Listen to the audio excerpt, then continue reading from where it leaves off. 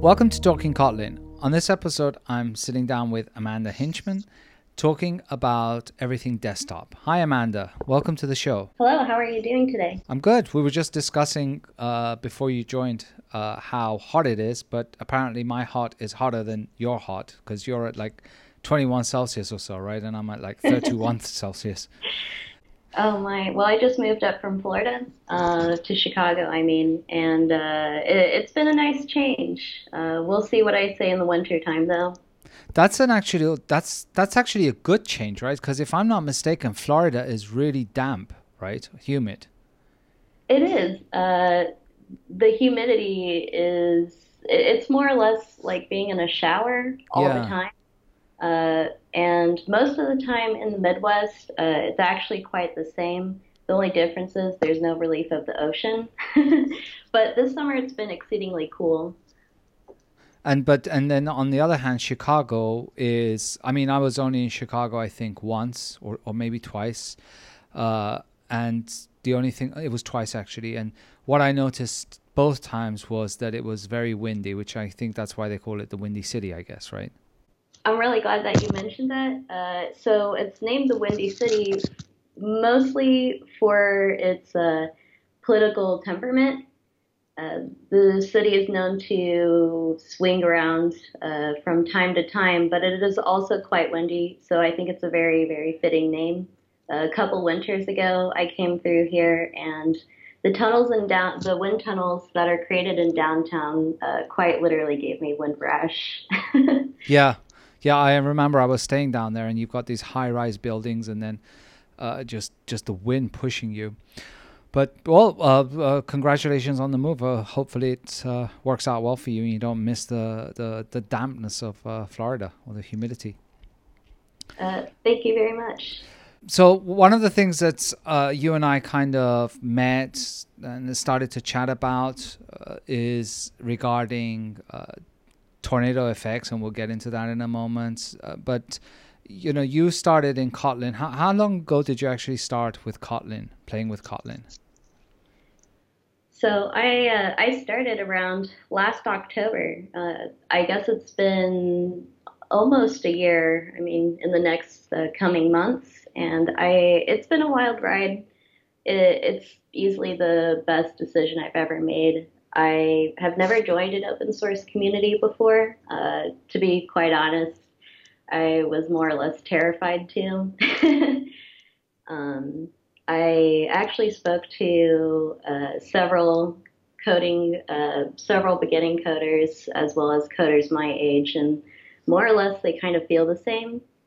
And ever since I've joined Kotlin, I I could say that I'm somewhat of an evangelist now, but the community is really inclusive, and I've found that I brought a coworker to the recent Chicago CUG, the Kotlin user group, and he's a Haskell guy himself. I learned Haskell myself at one time, and I had a difficult time with it, but I took him to Kotlin, and he said a lot of this stuff is really awesome. It almost feels like they're taking from from Haskell, and I said, well, there's a lot of ideas from that, and Haskell is a great language in itself, but the community behind it is not as supportive. I almost feel like since it was created by mathematicians, perhaps they were in their own worlds, and I feel like that's a huge difference with Kotlin.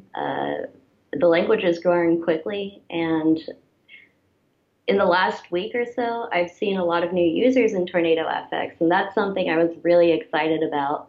I can't wait to be back on regularly once I'm done with this settling in. Yeah. Well, and I think it's fantastic. Like, you know, kudos to you that you started a year ago and you're actually, so more or less around the anniversary of when you started Kotlin, you will be speaking at KotlinConf, which is really awesome. And we can talk about your talk there a little bit later on, but kudos for that. And I also, it's really wonderful to hear that the community, you felt very inclusive and open, because that's one of the things that we've always wanted to have, right? And as it grows, it I'm not going to say it becomes harder, but it does. It becomes harder to make sure that everyone that is participating still has this very warm and friendly, welcoming attitude, right? So, but it's very nice to hear. Now, when you got into Kotlin, did you come from Java, or because you mentioned that you had learned Haskell as well? Did you switch from Haskell, or were you doing some Java beforehand? I did not start coding until I reached college, and yeah, that's a really great question to ask. I would say that Java is probably more of my stomping grounds, but I didn't start coding until I got to college. I was actually really not excited about college, but I knew I needed to go through it. And I had a computer science professor convince me to take a class, and it just it was a whirlwind from there. I did a bit of Android development, and I've done I had to work every summer and I had to work throughout the school year because I was on a scholarship. So just between going from places like Prudential to Cisco, and we had a very small school, so we had to develop our own applications. And I also specialized in data visualization, so I would say that I have rather a broad knowledge. So when I did learn Haskell, it was for a metaprogramming class that I looked into, and it's quite funny because that's kind of the topic of my talk. But when I first learned it, I hated it so much. It was too much magic for me. I mean, I've shied away a little bit from metaprogramming as well, or overuse of annotations. I know annotation is just one form of metaprogramming, but I've shied away from it sometimes as well because of too much magic. But it does have its benefits. So when you got into Kotlin, I know that you were active on Tornado FX. And for people that aren't familiar with Tornado FX, that's basically a framework on top of Java FX, which is written in Kotlin. Is that more or less a accurate description of it? It is. Evan Sicey, he created Tornado FX around 2016. The creation of languages are never on a set date. I actually asked him at one point what brought him to the decision of writing Tornado FX in Kotlin, and what I understood was that he originally tried to write a Java FX framework in Java, but he found that Kotlin had some features in the language that allowed him to create higher abstractions for a Java FX framework, and such as reified generics and DSLs, which are domain-specific languages. And I thought that was really neat. At the time, I didn't quite understand what that meant, but to translate all that, essentially, you're just writing code as you think about it. So I found that over time, I was writing code just about as fast as I was thinking. And of course, this is for desktop applications. And I know that, again, you and I have spoken offline. And you are not, despite, I mean, you said that you did mobile development with Android, and I don't know if you have, but maybe you've done some web development. Nowadays when you speak about desktop, people are like, desktop is dead, which is ironic because then everyone's like, oh my God, I love the cool desktop applications on Mac OS, right? But yeah, desktop is dead. Everything should be mobile. Everything should be web. Now, from my understanding, you don't like that, right? Yeah, it's quite funny. I've been traditionally a front-end developer right up until the last year. I would say it feels like there's a new framework coming out every single year, and it's revolutionary. And I would say that I've developed JavaScript fatigue over time. And at the moment, I can't even look at it anymore without feelings of dread. So a lot of companies, for example, when you're interviewing with them, they would rather have you not interview with JavaScript because they consider it to be a weak language. It's not very well, it's not typed to begin with. And aside from the asynchronous features that JavaScript has, I mean, frankly, JavaScript was never meant to be taken to where we have stretched it to. And when you're working with a framework, before you even start the language, you have roughly 2,000 lines of code. For example, if you use Angular or React, you have 2,000 lines of code in your project before you even start writing your code. So frankly, it's over-engineered and really bloated. And oftentimes in web development, I found that I was fighting the framework more than solving the problem that I was trying to solve. And oftentimes I would lose sight of what it was that I was trying to do in the first place. Yeah, tell me about it. I mean, like, this is exactly something that I was encountering yesterday. I'm doing some project, and we were using some lambdas with AWS, which is, essentially I have a small little line of code. I make this lambda, and automatically everything happens, right? And I opened up this project, and I'm like, there's like, 100 files of Terraform, which is configuring AWS, configuring gateways, configuring Lambda. And I'm thinking to myself, like, I've got more code dealing with infrastructure than I have actually trying to fix the problem that it is that I'm trying to fix, right? So I totally get you from the JavaScript point of view. Like, I think during the time that we are recording this, probably another JavaScript framework will come out and probably die at the same time. But I'm scared that this isn't actually only a problem limited to JavaScript, especially with the cloud providers. Like, the cloud providers, you're like, oh, I'm going to use this. And then by the time you start to use it, they've said, oh, you know that you were using this. Well, now we've got something even more cool that you should be using. So that fatigue that you talk about is slowly like creeping in all aspects of development, unfortunately.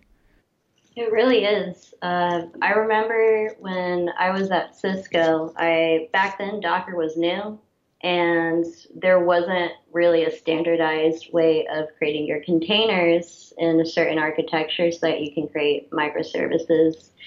To be honest, I'm not really sure if there is a completely standardized way to do that, but there's more of an idea with some companies. In any case, a significant amount of time had been spent on working on Docker before we even got to deployment. Yeah.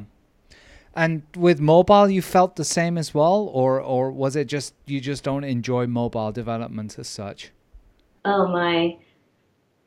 That's the funny thing. So I am traditionally an Android developer. I have taken the time to learn Swift, and I believe both of them are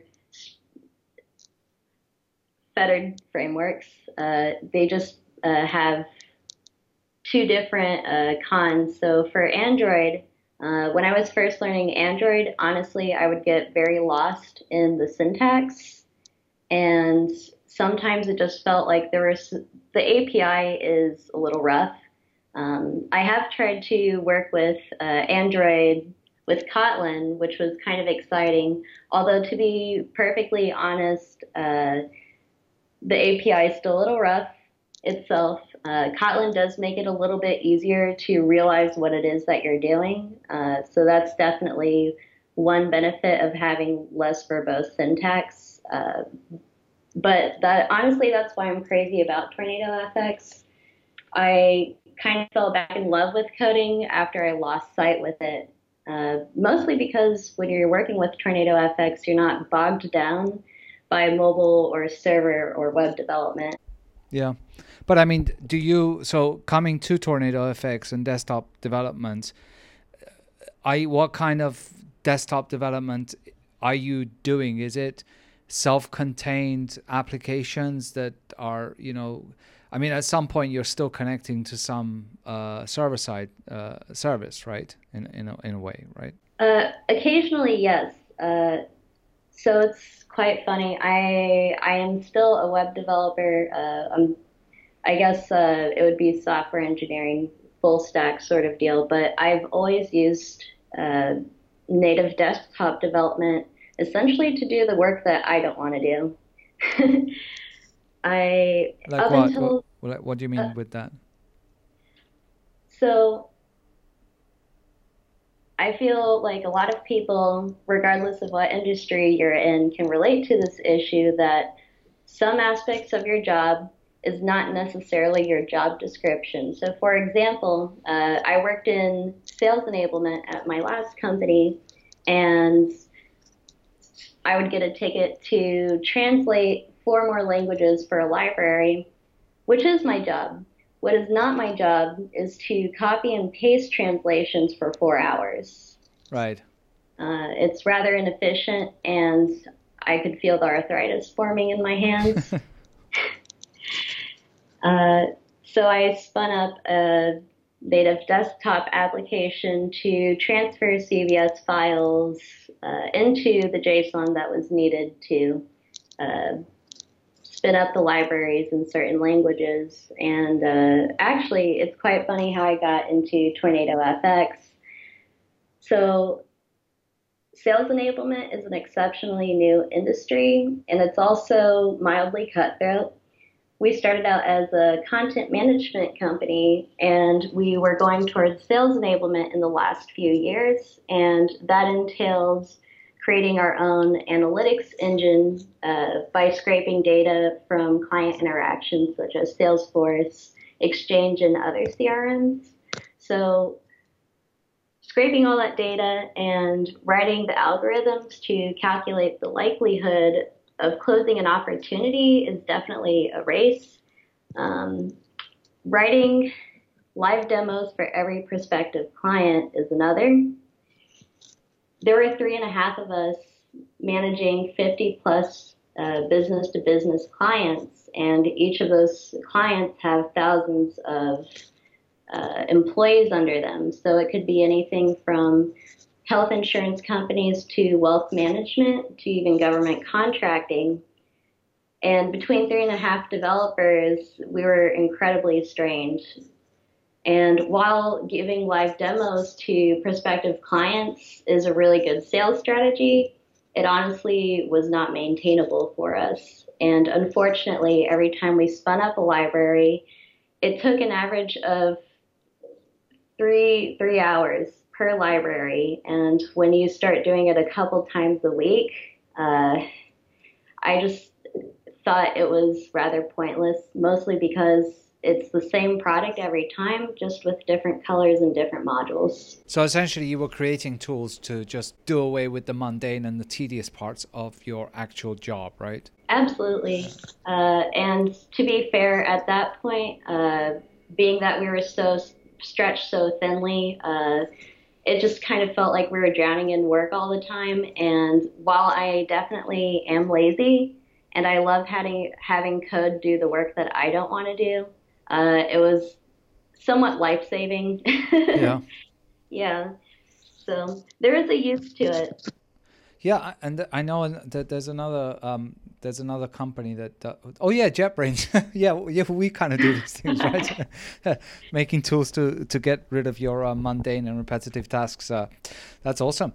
I know exactly where you're coming from here, but that's actually a good point, right? Because a lot of times, the utilities nowadays, as developers, we are always creating little tools to try and help our way of working, right? And a lot of this obviously ends up maybe like shell scripts and command line tools, etc. But there's also a place in this regarding desktop applications, because, I usually wouldn't create a web application, especially, as you say, with all the fatigue and all of the options and everything that is in the web development scenario. I'm not going to spin up a web server and a web application to create a small tool that maybe might not fit the command line interface and may need some kind of UI. Yeah. And desktop is actually a very good usage of this, right? I mean, our IDEs are desktop applications, so why not? That's true. You never really hear a lot of people using IDEs online unless they're learning online. And even then, they're very, very light. Honestly, I think in a world where everyone is literally using web services, it almost feels like, aside from developers becoming generally fatigued of bloated frameworks, a lot of users have lowered their expectations of their application performances. So it's really nice to be able to come back to native desktop development where it's something that you truly own and you can harness the power that is already on your computer. So, I mean, essentially, native desktop development, at the very least, in the very next step of maybe what's next, is that we could start using it as creating an internal solution. And it's so easy and kind of fun to pick up that anyone could get into it while simultaneously automating solutions. Yeah, and there's also the other aspect, which is security. And I bring this up because I don't know if you know Mike Hearn. I do. Yeah, so he's got this stance that you will never, ever be able to make a web application 100% secure. Whereas with a desktop application, you could potentially accomplish that or get very, very close to absolutely secure, right? And that's why, for instance, the stuff that they do is also all desktop. They don't do anything. I mean by Corda, the company that is behind Corda.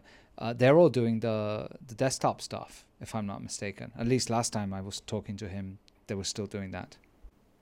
First of all, that sounds amazing. I've never lived in a world like that, and I would love to see what that would look like. When I first talked to Mike Hearn, it's really funny. He was developing the Graviton browser, which is crazy, by the way. It's a pseudo browser where you can type in the source of your repository that you wish to spin up, and it spins up the instance, which takes out deployment altogether. And I thought it was huge. He didn't think it was too much of a big deal, perhaps because of how the world feels about web versus native at the moment. But he did send me an article initially, and it literally said, "It's time to kill the web." And I thought he was crazy. But to be honest, it doesn't sound so crazy now, just given the world that we're in. And speaking of security, I had considered a few jobs before moving to Chicago. One was for a startup in Shanghai. Essentially, they created development for chain restaurants in China, and it's definitely a challenging environment in its own sense. If you're in rural areas, the internet is likely to go down occasionally, so native desktop development is used there to be able to allow workers to be able to continue doing the work they need to do, and then the data simply syncs back up once it's connected. There was another job that I had considered for Rocket Software, and unfortunately, they were choosing to use React to handle mechanical failures on the ground. Honestly, I don't have words past that. It's like you mentioned React. That is enough. There's nothing more I could potentially say. Like that should be it, right? That and I mean, you're expecting web development to be reliable for a mechanical failure when the rocket's in space. Oh, you actually mean Rocket Software? Yeah. Oh, right. I was quite literally Rocket Software. Oh, I thought the name of the company, because I recently did a podcast with it was a company called Rocket Travel. And when you said Rocket Software, I'm like, is she referring to Rocket Travel, or is it like another company called Rocket Software? But you actually meant software for rockets, right? Oh, okay. Yeah. I grew up the river. I grew up across the river from NASA. Of course you did. Yes. Which I've actually been there. You have? Yeah. We went there on on one of the conferences. We did like a little field trip to NASA there, so it was nice. It's beautiful. Yeah. So, in regard to Tornado, you did mention also that and related to the talk that you're going to give at KotlinConf.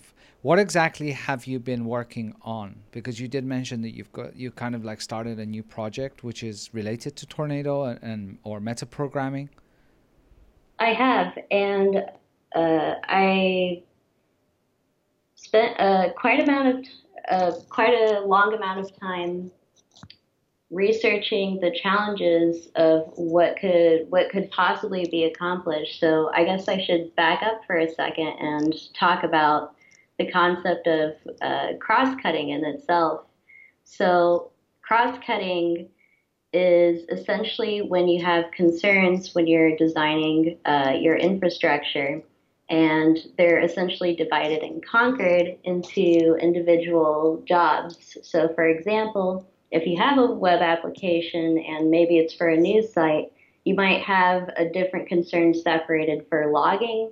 You might have another concern separated for user subscriptions, and maybe you have another concern for notifications. But it's a very general concept, and it could apply to so many different things, such as choosing to write your code so that it's readable, or choosing to write your code so that it's not so heavy on your processing. And unfortunately, object-oriented languages such as Java, just the way that the language is naturally structured, sometimes you're forced to choose between one or the other. So this cross-cutting that we're talking about is when you end up with code that is scattering and tangling, and essentially you have these sources and these targets, and they end up going to multiple, so a source could go to multiple targets, and a target could go to multiple sources. And what that means in real life is that, for example, if you write a code based on pixel manipulation, and you start with a blank image, you manipulate some pixels, and that renders an image, you have initially wrote very readable code, but the problem is maybe you're loading an image every single time you're iterating through a loop. Yeah. So that's really, really heavy. And you realize that your performance is down, and you say, okay, I need to increase the performance. But while doing that, your code becomes very hard to read. And all of a sudden, I call it spaghetti code. All of a sudden, you're kind of untangling the code in your minds, then fixing the problem, but then tangling it back in just to make sure it's still working. Either way, you're damned if you do and you're damned if you don't. So in any case, that's the idea of cross-cutting. And one way, metaprogramming is a solution to cross-cutting. And because of Java's natural tendencies, it's unable to use true metaprogramming for various reasons, but it did achieve aspect-oriented programming, which is Java's attempt to tackle cross-cutting.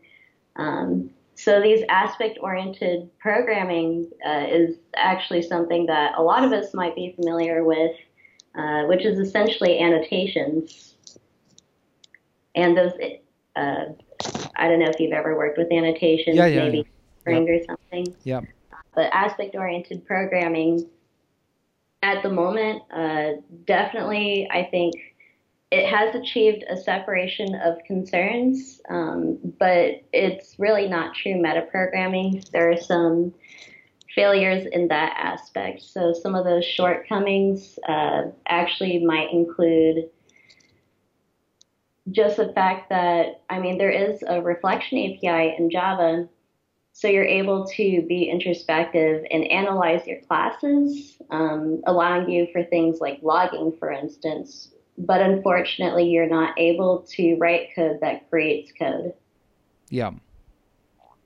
But going back to AOP and especially like talking about the annotations, one of the I guess the counter arguments to this, because obviously it does add a lot of value, right? I mean, if you're thinking about, let's say, even aspects such as logging or auditing or authentication, etc., all of this you could basically annotate your code. Let's say with annotations, and well, annotate. There's not going to be much more you can annotate it with, but you put all of these annotations. When does it become too much, right? Like I have seen, for instance, Spring classes where there are more annotations on the method name than there is code in the method. So where do you draw the line of, is this actually helping me remove the spaghetti code at the expense of I have now no clue what is happening, and more importantly, I guess I don't know in what order it is happening? Or is it actually I don't care what is happening, I just know that all of these things happen? So what do you think about that? Like, is there a limit, or just like annotations all the way down? Yeah, there's definitely a limit. It's quite funny you mentioned Spring. I tried Spring Boot recently, which I hear is far less. It's supposed to be easier than the original Spring framework. I struggled with it really, really hard. I mean, to be fair, it was a project that I did on my own. And I feel like Spring is one of those things that you might want to have a lot of experienced people around you for that. And I did experience using annotations to the point where it almost matched up the entire class, or maybe there were more annotations than my actual method that I was using. And to be quite honest, it was really hard to tell when things were occurring. And unfortunately, Spring Boot is rather bloated in its own framework, and it was hard for me to track exactly when events were occurring.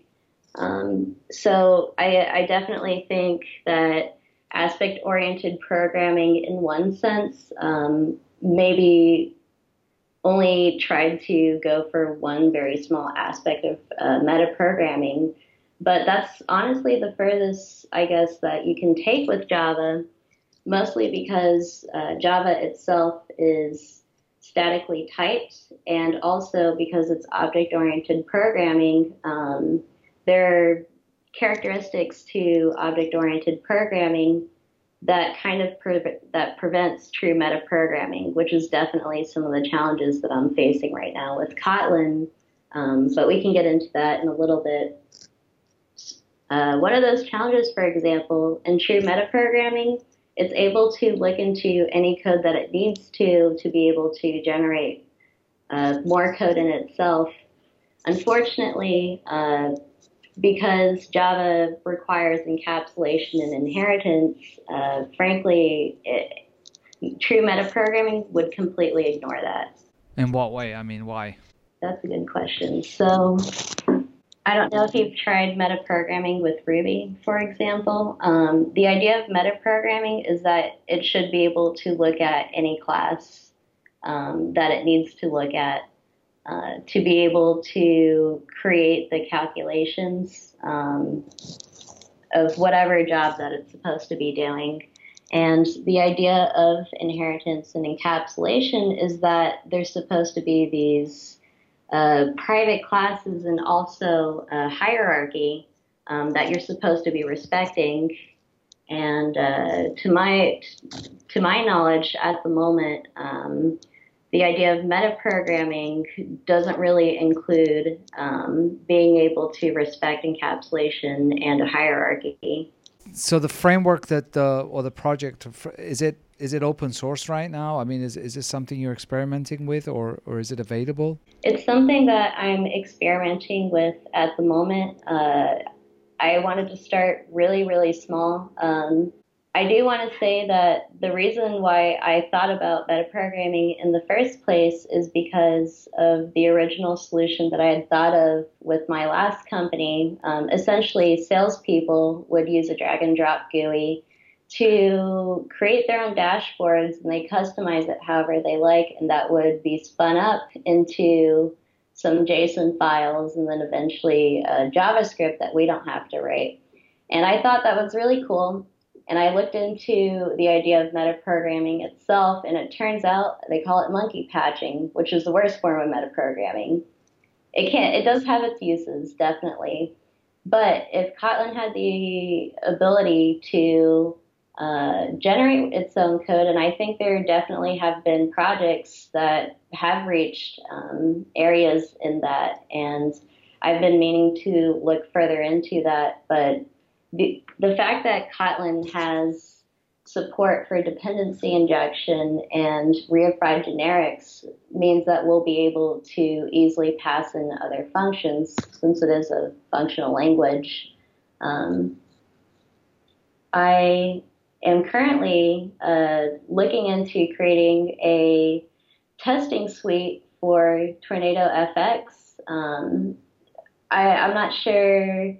I mean, testing is really, really important, but when I was first writing testing for this project, to be quite honest, it was really difficult to think about how we're supposed to test user interactions. I've always written tests for algorithms, and comparing data is very, very easy to do.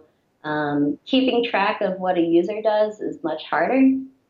And recently, I discovered PBT, which is property-based testing, and I wondered if I combined that with generated testing, we would be able to have some automatic testing available with Tornado FX just to create better validations. I think the language itself does have a sense of validation that you might be able to put in yourself if you required it in your inputs, for example. But unfortunately, I think the best we could do at the moment is either TestFX or Kotlin test. You want to kind of combine the idea of property-based testing in the context of UIs. So essentially, in a way, not only automating UI testing, but automating the inputs of that the input values of the UI. Did I get that correctly? Yes. Right. And at the moment, the idea that I have in mind, and it definitely will be open source. At the moment, I am testing what I have with my own personal projects, so I'm hoping that I have something super bare bone, and anyone that would like to get into it is welcome to get into it, of course. I mean, I'm crazy about the whole open source idea. I feel like the flow of knowledge is really outstanding. So in any case, the idea that we have at the moment is to have Tornado FXers be able to call this tool, but it would be a pseudo-random generated inputs. They would establish what the bounds would be. Of course, there are so many different uses for rich user interfaces. So I created a drag and drop GUI in one instance, but other people really love Tornado FX for its components such as tree views and table views and the whole model view and model view item, which allows you to update your UI on the fly. There are so many different instances to consider that we're just going to have to start really small and build from there. And to be honest, I feel like that's how Tornado FX in itself kind of works. Edmund started out with something very basic, and over time, people brought in comments and suggestions such as, this data grid feature is really, really neat, and what I would really love to do with it is pagination. And actually, I said that, and I said, I'll let you know if I come up with a solution for pagination. And this was before I really understood how builders worked. And Edmund beat me to it a couple hours later, and he said, that's a really great idea. I just added that to Tornado FX. And I'm like, oh, wow, That was so fast, and I can't believe there's a new feature now. So it's been growing, it's been expanding a lot, and I really feel like that attitude of starting with something basic and other people using it, and maybe they have suggestions for improvement, maybe they can contribute to the code themselves. Or maybe they can bring up a really good point, and I would just love to have it continually grow. And I think that's a point that is very important, but often we forget about, because I've even myself sometimes when I'm starting a new project or a project that I'm currently working on, sometimes I feel overwhelmed thinking, but in order to actually get to a point, there's a lot I need to do. And I you forget that just start with something small and then gradually just add things onto it, and don't be put off by the fact that once the what I want to achieve beyond the minimum, the MVP or minimum viable product, the ultimate goal is so far to reach that it can often be demotivating. And yet when you look at the majority of very successful projects that in the software world and even outside of the software world, right? They started very small. They started with something. This thing just does this one little thing, and now let me add this and let me add that. And of course, when it's open source, you get a few people that actually contribute to it, and it grows up, right? So, and I think it's an important point that often we forget. Yeah, that's a really, really good point that you make. I mean, honestly, I truly feel like the reason why Kotlin is explosively popular, especially in the last few months. I know there was definitely an explosion after Google announced that Android's official language would be Kotlin. So that was definitely, I mean, perhaps in my view, it's the first explosion, but I almost feel like since I've been on Kotlin Lang channel, the Kotlin Lang Slack itself, I've seen the amount of users go up significantly, and it's been really exciting.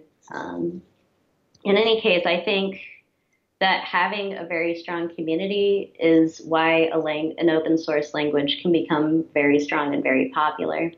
And just having that sentiment, I suppose, having that kind of sentiment within a community, I think is definitely what's going to allow me to overcome that initial fear that I might have mentioned much earlier, just joining an open source community and contributing. Whenever I met contributors in the real world, I always thought like, wow, I could never do that. I'm not good enough to do that.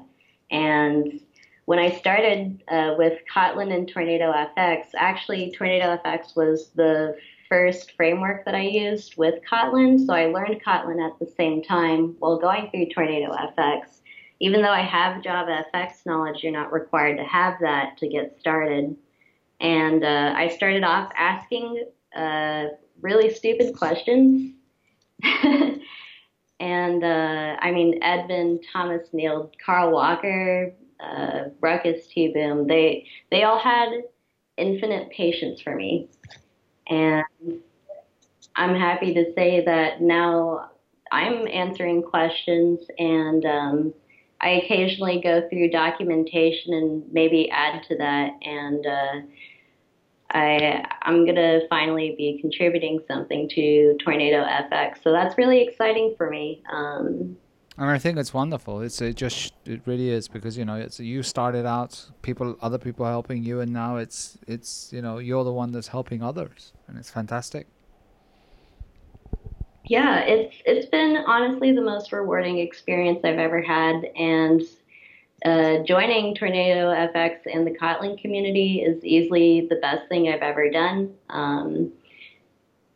It's quite funny, when I first started with Kotlin, I kind of mentioned it to my manager that I thought it was a very cool language, and his initial reaction was that, well, new languages are not very supported, and sticking to older languages that are well established usually have like a plethora of documentation. and you're just better off sticking with that. And I didn't have a response to that at the time, but I found in my experience that when you have a community that is extremely active, I mean, Kotlin itself is definitely stronger than Java. I mean, aside from the fact that it's statically typed, that null safety is something that initially, when I first saw null safety, it didn't mean anything to me. And at this point, I think I've heard in Chicago, server-side development has been very, very popular for Kotlin users. Oh, really? Yeah, there's quite a few companies using it.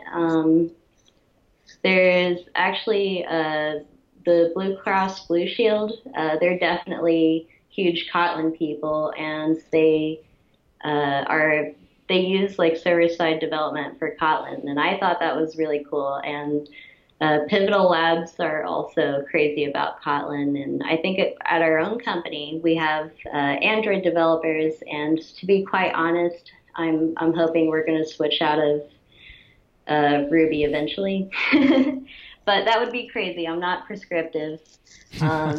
It's just would be nice, maybe in a dream. So we're running out of time, and I know that you're going to be talking about this and a lot more at Kotlin Conf in October, which is only a few months away, right? Yes, yeah, and I'm very excited for it. I still have to get my passport. Oh, please do make sure you get that. Like, I will do it this weekend. Awesome. Like, don't ping me a week before. It's like, Hadi, listen, passport. No, that's not going to work. I promise. That is my priority this weekend. Awesome. Well, great chatting with you. Thank you for coming on, and until next time. Yes, that sounds great. Thank you so much for your time. I really enjoyed this talk.